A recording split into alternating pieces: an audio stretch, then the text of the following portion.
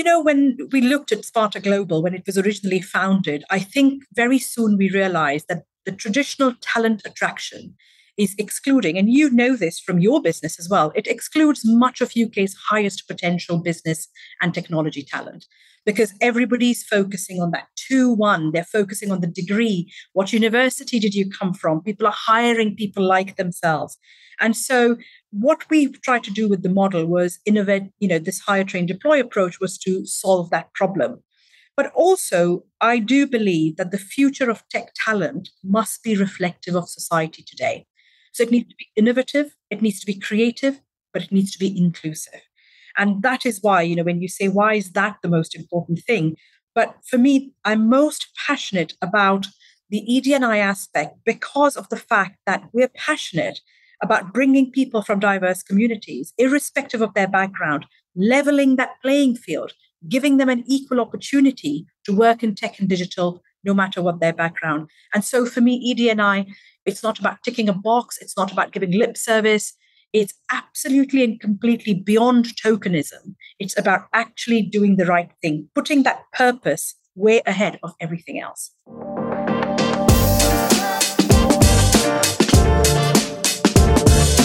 Welcome to How We Hire, a podcast by Alva Labs. With me, Linnea, licensed psychologist and head of people. This show is for all of you who hire or just find recruitment interesting. In every episode, I will speak with thought leaders from across the globe to learn from their experiences and best practices within hiring, building teams, and growing organizations.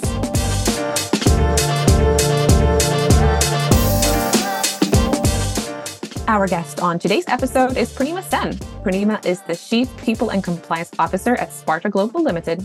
With over 20 years of experience, she's known for helping businesses grow faster. Named one of the UK's top 50 inspiring tech women, she's a big voice in promoting fairness and inclusion at work.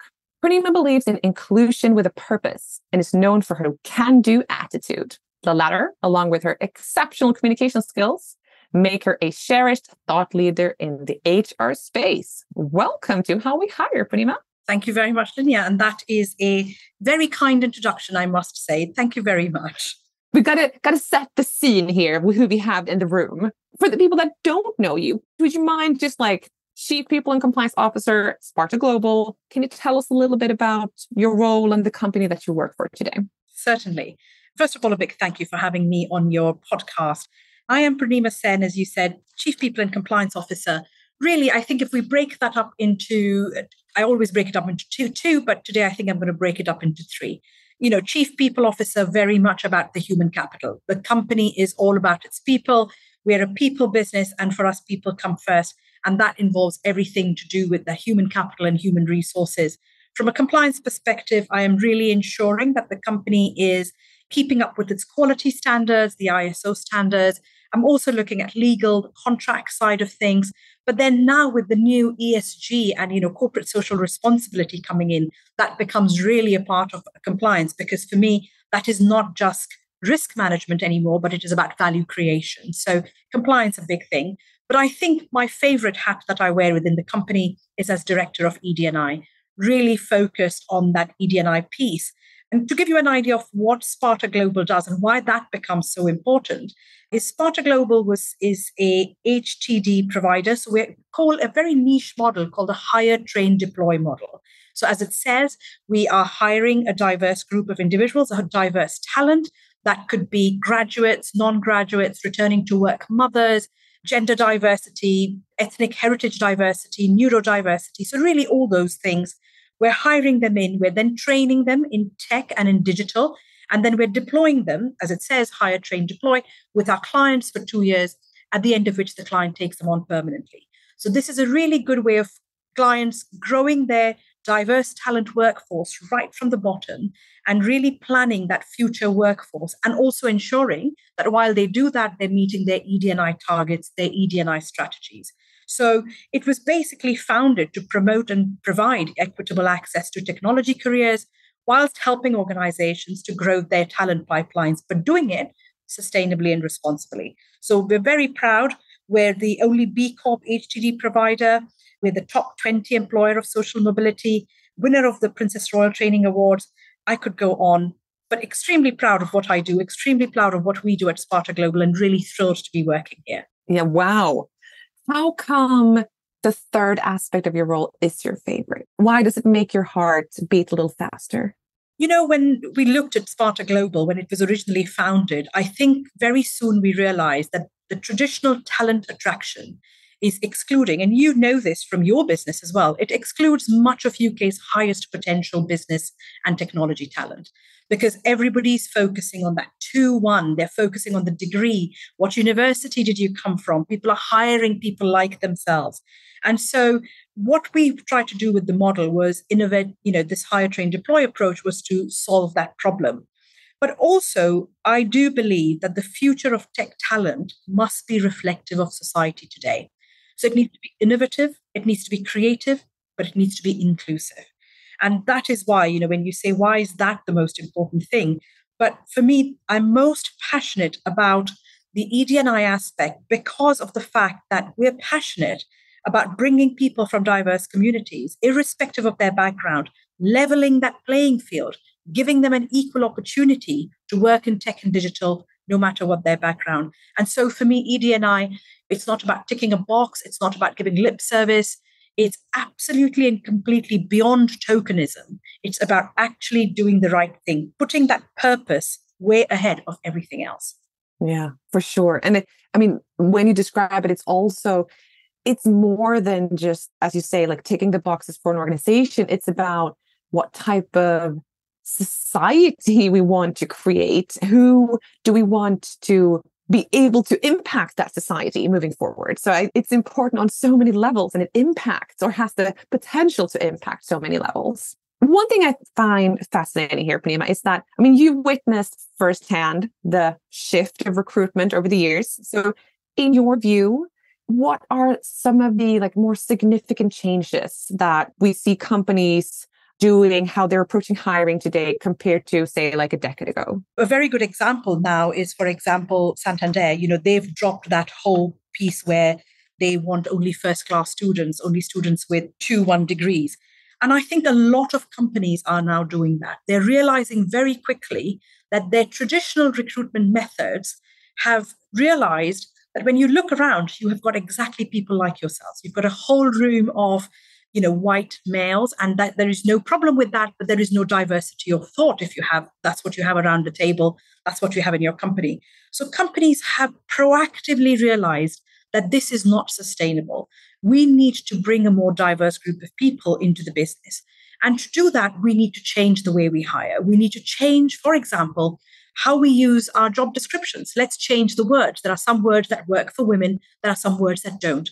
Women will self-remove themselves from an application if they see certain words like powerful or go-getter, though they're all of those things, they remove themselves. So I think the companies, answer your question, they've changed quite a few things. I think the way they write their job descriptions have changed.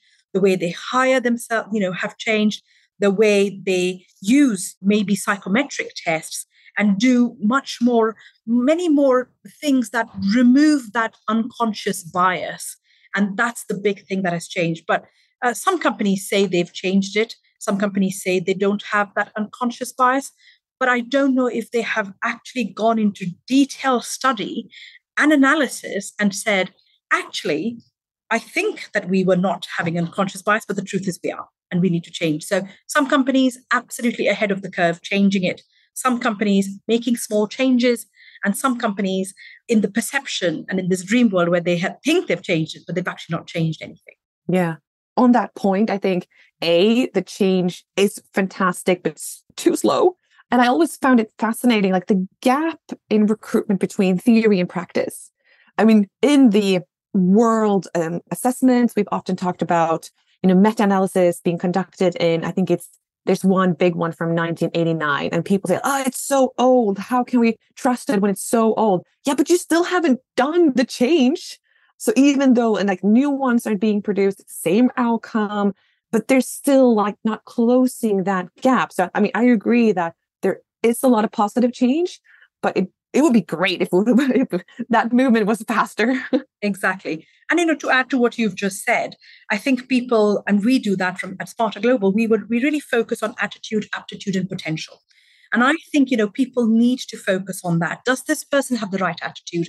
Do they have the right aptitude to, because they might not have the right aptitude for a technology business, and that's fine as well. And potential, where can we take them? I don't know if you've noticed, Linnea, there's a huge shift now into trying and hiring returning to work mothers, women returners. We're doing a big thing in that. But that's because suddenly people are not looking at the CV and going, oh, 10-year gap. What have they been doing? I don't want to hire them. Everybody's thinking differently, or everybody should think differently. And it should be about, actually, what does this person bring to my business? They bring an experience of bringing up children. They bring an experience of definitely multitasking. How can I work on a laptop while giving my children something to do? They're definitely creative because they're having to find creative ways to entertain their children. And they're efficient and they are organized. They are all these things. They bring so much to the table. Ex-forces, they bring an amazing amount of organization to the table. So instead of looking at the CV and saying, oh, they have no experience in this sector, they come from the forces. Well, guess what? They bring so much more to the table. So, to your point, the change is slow, but there is many different ways of not focusing on the CV, and I think you say it all the time. It is, you're so much more than your CV, hire people, don't hire CVs. You see that everywhere. I wonder if people are actually doing it in practice. Yeah, for sure. Another thing that I find interesting in this discussion is this with culture fit. A lot of companies will prioritize hiring for culture fit. We need someone that fits us and we're so unique. Why is it that you believe that this approach might not be the best for today's recruitment landscape? A lot of people talk about, and this is quite common, I'm not saying anything new, but people talk about, it should be about culture and not culture fit. I'm going to be controversial. I'm going to say it's about both. Because when I talk about aptitude or potential, you also need to hire somebody who will be happy in that environment. And that is also important. You need a culture ad for sure, but you also need somebody who doesn't come in straight away and feel, this is not the place for me to work. We need to set people up for success. And that could be two different things. It could be really talking them through the company or through the culture or through the values of the company, really understanding from them what they can bring to this. But also, second most important, and this is where the difference between diversity and inclusion is, diversity is hiring a diverse group of people. Access to the business, absolutely. But inclusion is belonging.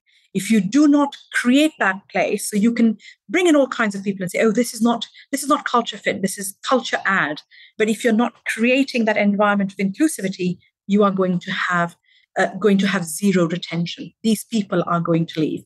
So it needs to work in a little bit in both ways, but internally as well. We bring in culture add, but when we look at our culture, we also need to adjust that to make sure that when we're bringing in culture add, the person is completely not lost, because we've actually got a very specific culture that we're expecting them to mold into, to become chameleons. People are not chameleons.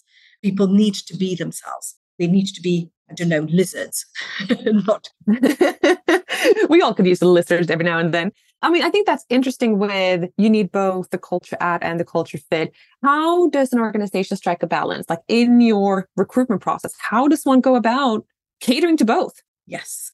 I think very good question, actually.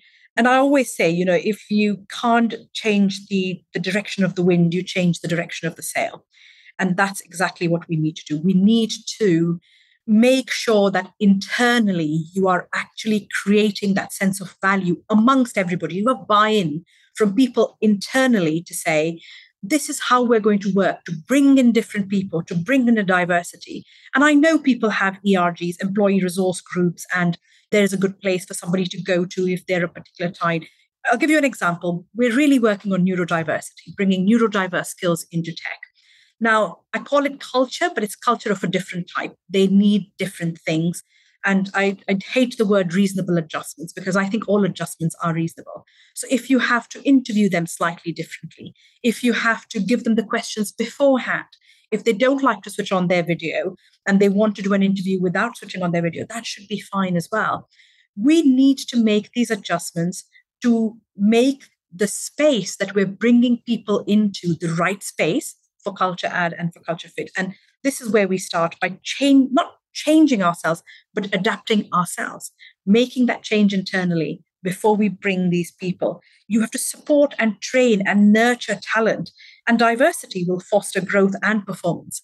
But you cannot have that diversity if you don't make them feel inclusion. So tackling inequality in skills, empowering this next generation of leaders, advancing your own ED&I target, all of this that you have, this mission, like we have this mission to democratize digital, will only come from really bringing that culture, adjusting the culture of the company to allow these people to flourish when they come in. On that note, can I try and hypothesis on you here? Yeah. In my mind, it's also really, really important to be very transparent with what it's like to work here. Like for me, that would be culture fit, not the organization letting the candidate prove themselves to be valuable to the organization and to therefore be a fit, but more of the organization showing who they are so that the candidate can decide for themselves if they believe that they're a fit or not. Like, what's your thoughts? You have absolutely hit the nail on the head. And this is in the long-winded way that I was explaining the previous answer was exactly that. We all have a culture in the organization, and we have to understand that.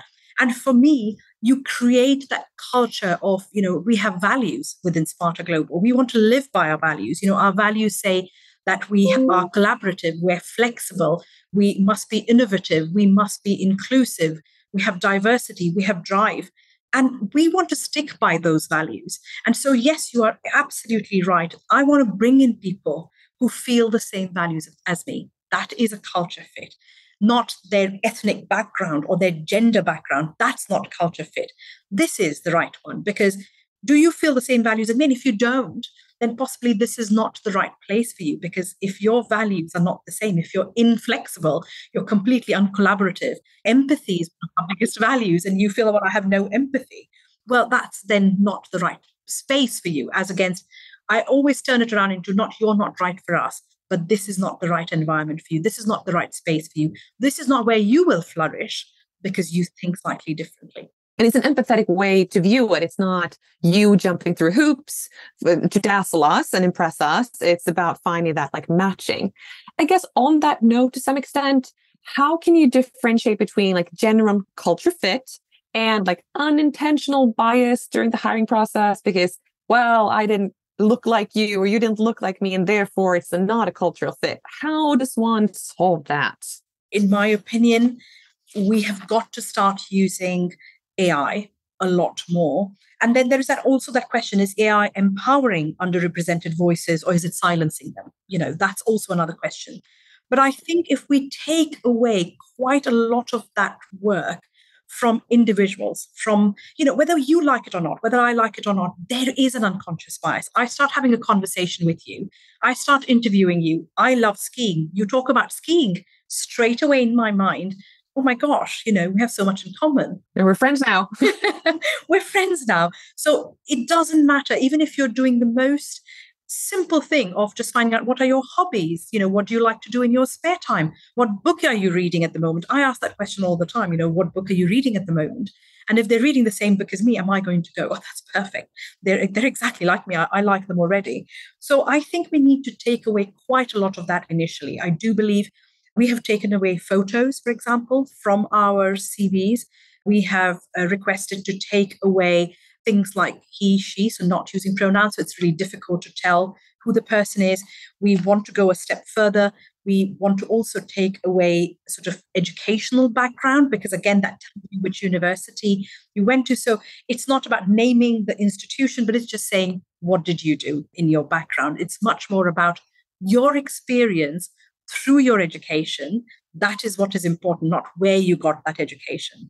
Your experience through your education could be you were, leading the treasury or the students' union. That says so much more about you because it shows your skills. And then I think really working on, how many people are interviewing. Is it one person deciding? But for me, those tests, and people have a problem sometimes with psychometric tests. And it's not just psychometric tests. It's just not personality tests. It's just having something that is completely not biased and looking at people through an absolute clear glass and saying, this person for this role actually is right. It's the person and the role, really not the educational background that fits in it or their socioeconomic background that fits in it. And if that works, and I think then we take it to that final stage of interviews, because you know by now that actually these are the right people. The shortlist looks like they're all the right people. They can all do the role. They all fit in beautifully. They would all love to work here. They would all thrive here. Now it's a question of having a conversation.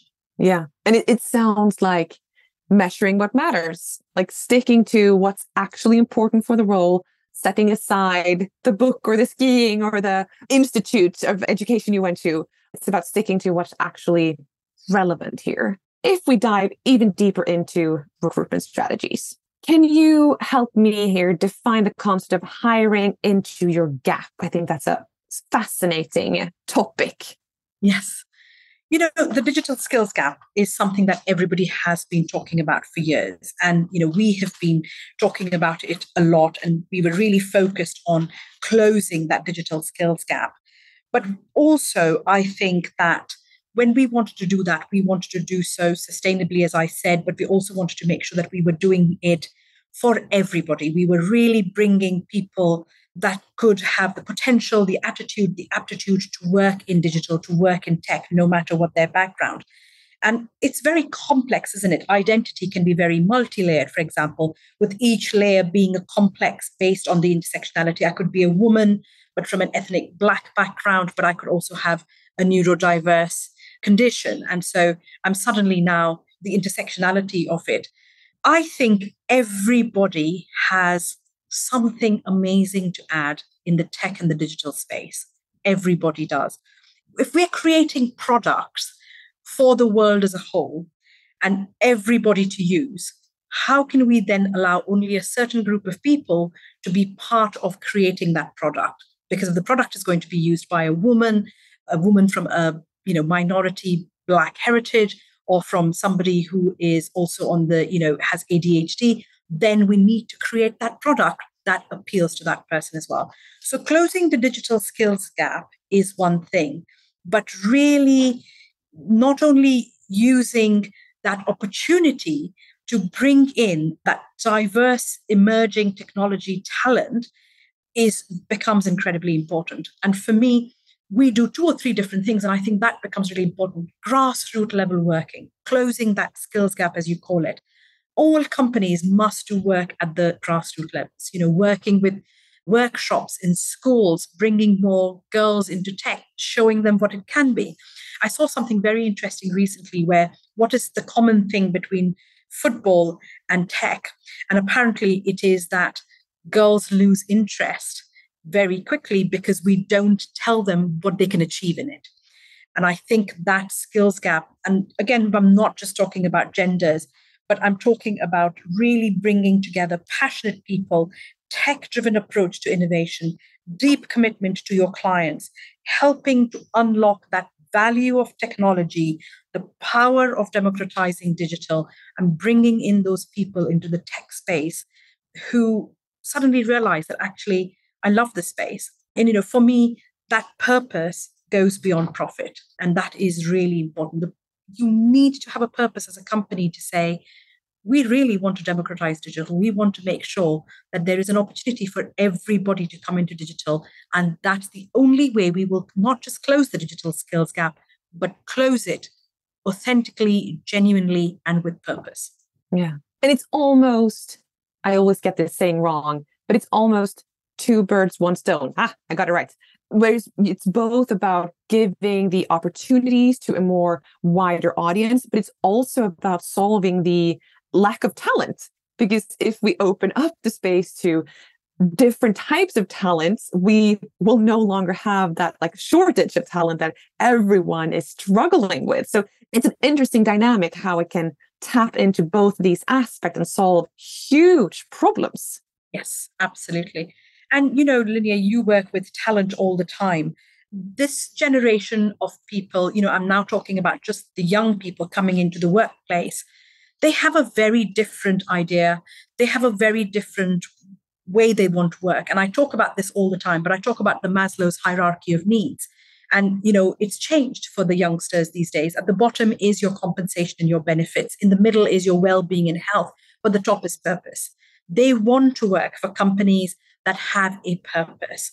And that's why by doing good, all you're doing is attracting really good talent, because good talent wants to work for good companies. They want to work for companies that have a purpose and then do good. And companies want to work with companies that do good. So, all of a sudden you've got that whole big chain happening where if everybody has a purpose and says, well, I'm going to do the right thing for attracting talent, for bringing in people into my space, into my company and giving them that opportunity, you just pay it forward. It just works well. Yeah. It feels like we're solving like world problems here. You and me. Absolutely. How can companies pivot their hiring strategies so that they can focus on like what are they lacking and in turn cultivate a more diverse workforce? I think I probably stated the obvious, Linnea, by saying really look at your hiring practices. Do not have a perception of them that they are working or they're okay. And that comes from data. That comes from data analysis. Look at your entry level people. What are you attracting most? Suddenly you'll find, oh yes, actually, we're only attracting male, or we're only attracting a certain ethnic background. Look at your middle management. Who are the people who are getting promoted? Who are the people who are actually getting great performance reviews? Again, you will see a trend. Really look at yourselves, look at your board, look at your senior management. Once you've got all that data, you will have sort of, I call it diagnostics. You can call it needs analysis, or you can call it triage. You've then triaged yourself to say, okay, well, here are the problems. You look at your problems, think about how you can change that. I am attracting only male. Okay, does my job description, does my advertisement on the job board, can I look at that? What is the process I'm going through to hire? What sort of psychometric tests am I using? If I'm using a coding game, if I'm using a coding test, is that putting off some females? If I'm using a coding game, is that attracting more male colleagues because they love that, but the females don't? Who do I have on the interview panel? How have I described the role? Everything needs to be looked at. And then you change what you think needs to be changed, make small changes so you know what's working. And at the end of it, analyze again and say, yes, that's worked. This has really worked. Using these tests has worked better than using these tests. I'm going to start using these. This is helping me really bring in a diverse workforce. This is helping me bring in a diversity of thought. That's what I'm going to do. And, sometimes it's easy to say we don't have time. We really don't have time sometimes. Make sure you've got somebody in your company who's constantly looking at that. Make them responsible for it, and it will change. I think that's like surgical precision with the use of data is such an important aspect. One thing that I find difficult to almost discuss is that I think most people will agree that like diversity is great, inclusion is great, let's aim for that. Then the reality again, like the gap between theory and practice. But is it diversity at any cost? Like where quotation?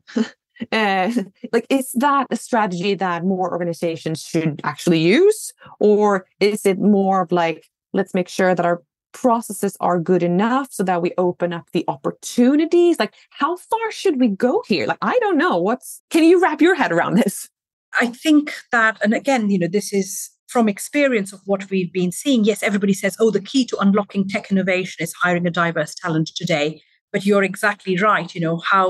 How does that work? And what is the actual ways of doing this? I think quotas are something that people could give lip service to, because you can say, well, I have a quota, I've got to hire into that quota. But I think having targets is not a bad thing, because if you have a target, then you are forced to look at your hiring practices and change them slightly. At the end of the day, everybody wants the best person for the job. And that is fine as well. There is no harm in saying, I want the best person for the job. I have a target. How do I make both of those things work? You will absolutely find the best person for the job, and you will be able to meet your target. if you change the way you hire, if you change your hiring practices and you change your processes. So what comes first in my mind, I think it is about setting those targets across the company and saying, we really need you to have a diversity of thought within this area. And this is the target that you have. You need to relook at how you're hiring. And that will force people to actually have a look at their hiring practices, their processes. And I feel that it'll all come with that. I think it's about knowledge and it's about wisdom, isn't it? Knowledge is, there's a very famous saying, I might get this wrong, but I'm going to try. Knowledge is knowing that a tomato is a fruit, tomato. But wisdom is knowing not to put it in a fruit salad. So it is about knowledge and wisdom, two different things. And, having the knowledge that actually I need to do something about it, having the wisdom to actually doing it right, really important. I love that. And let's not put tomatoes in a fruit salad. I think you make it sound so easy and simple, but it really is about getting everyone on board and understanding what is it not, so that we're fighting for the same cause. And I think another super interesting concept that you champion is inclusion with a purpose. Can you shed some lights on this and its significance in modern recruitment? I think that, again, as I said earlier, I think purpose beyond profit. For us, that is really, really important. And that is what drives us forward in Sparta Global, because we don't just want to close the digital skills gap through the provision of, say, quality and diverse emerging technology talent, but we want to add social value. And here is where I talk about inclusion with purpose, because I think that companies must focus on social value. And what is that social value? I think supporting, nurturing talent, tackling inequality in three areas, really, in literacy, in skills, in employment. So you're training them, you're upskilling them, and you're employing them.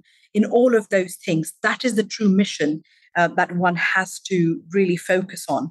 And if you can have partners that you work with, and that might be suppliers, that might be clients, have that same purpose, it works really well. So it is inclusion, not just diversity, and not just inclusion for the sake of, again, meeting your quotas or meeting your targets, but with a purpose to bring in that diverse talent, upskill them, grow them, give them opportunity to grow within the business. And suddenly you will not have to consciously look at your quota and say, oh, my target is that the middle managers, 50% need to be female. You'll find that that's happening because you've actually nurtured that talent. You've given them that opportunity, that upskilling, that training, that helping them out. That's where you're bringing them. There's a topic that these days, which is talked about quite a lot, which is menopause. And, why has it become such an important topic? Because all of a sudden, people are finding that their senior, 50 plus women, senior managers are suddenly facing a big health issue. And let's address that health issue, because otherwise you will start to lose that talent. Let's support them. Let's help them. Let's help them be healthy during that time. And let's support them through that process. Because by doing that, guess what? All of a sudden, you're meeting your target and your quota of senior managers who are of a certain gender. So there are little things that we all need to do to not just bring that talent in. That's the first point of call. But there is a lot to do to keep going, to make sure. And then, government has targets on, if you're a listed company, how many women you need to have on the board. You know what? That will happen organically. While what's happening right now is people are hiring in female senior leaders, senior managers. They're hiring them in because they're realizing, oh my gosh, we haven't been able to promote all these wonderful women. So we'll just hire somebody in. But you don't need to. You nurture your talent internally, and organically, suddenly you'll find you don't have to worry about those things. It's happening. You know what I love about that? I think it's that you need to find your why. Again, everyone can agree on a conceptual level that diversity and inclusion is important, but finding the why for your specific company or for you personally is going to make both the work itself much more enjoyable, much more important, much easier, and just more aligned. I think something that I will take with me is defining, why is this important for us, to make sure that we actually stick to it and it's not just a tick in the box. Exactly. And I think if I can just add to that one more point, it's As that happens, and as you have more senior managers, leaders, as you have a diversity on your board, there are other people within the company who will automatically think, well, this is possible. Very famous saying again, you can't be what you can't see. If they can see a woman of color, female woman of color, mother of three, I have three children, mother of three is on the board, there are some entry level, amazing women who think, or returning to work mothers who think, but this is possible. It's possible in this company. It's possible in Sparta Global. And suddenly role models, having those role models to show people that we're not just talking about it. We have this within our company and it's possible for you. It's absolutely possible. Yeah. Representation matters.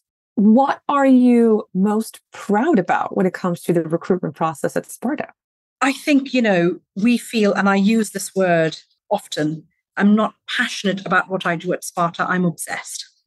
And I think it makes me so very proud to be part of that company that is got a mission. It's got a mission to not just transform the lives of young people, to transform the lives of women returners, to transform the lives of people who did not otherwise think they had an opportunity in tech. We have career changers. We've got a couple of people who used to be Uber drivers. There was a fisherman who came and decided to train and then go into tech. And I just feel, and it absolutely raises the hair on the back of my head. And I'll tell you a really good story. I was in the tube the other day and somebody knocked me on my shoulder and he said, oh, I'm a Spartan. Do you remember me? We have 1,000 Spartans. So I felt really bad. And I said, oh no, just remind me. And he had come to us and is a young trainee with a background from a third-tier university in history and really wanted to get into tech. Everywhere he got the same answer. You don't have a computer engineering degree. You don't have any experience.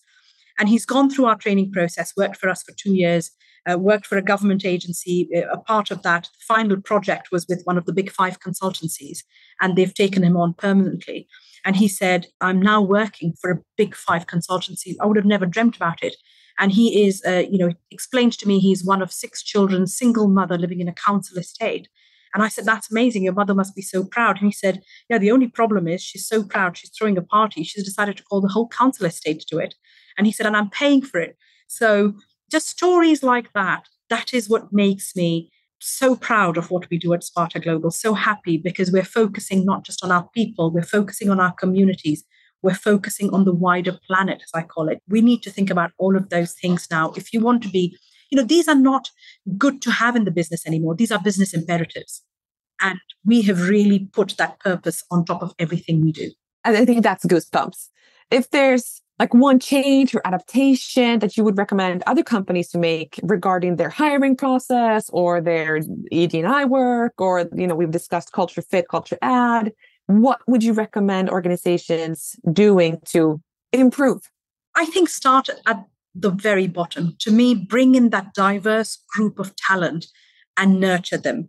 Bring them from the beginning, upskill them, help them, nurture them. And you will see that diversity will not be an issue, will not be a conversation, because that's what you will have, because you've actually nurtured that group of people. So to me, it's about starting right at the bottom. Grow that diverse talent pipeline. What you're doing is basically growing your future talent leaders. What you're actually doing is really answering that future workforce question, that future diverse workforce question. Start right at the bottom. I think that's a fantastic way to end a fantastic episode. Purnima, it was so inspiring to listen to you and to hear about the work that you've done at Sparta Global. Thank you so much for joining How We Hire. I hope we can invite you back again soon, but thank you so much for joining us. And thank you for having me, Linya. I've listened to so many of your episodes and they are absolutely worth listening to. And they are all inspiring. There are so many people out there who have such nice and important things to say. So thank you for making it happen. Well, thank you. And to our listeners, hope you will join us for our next episode. And until then, take care.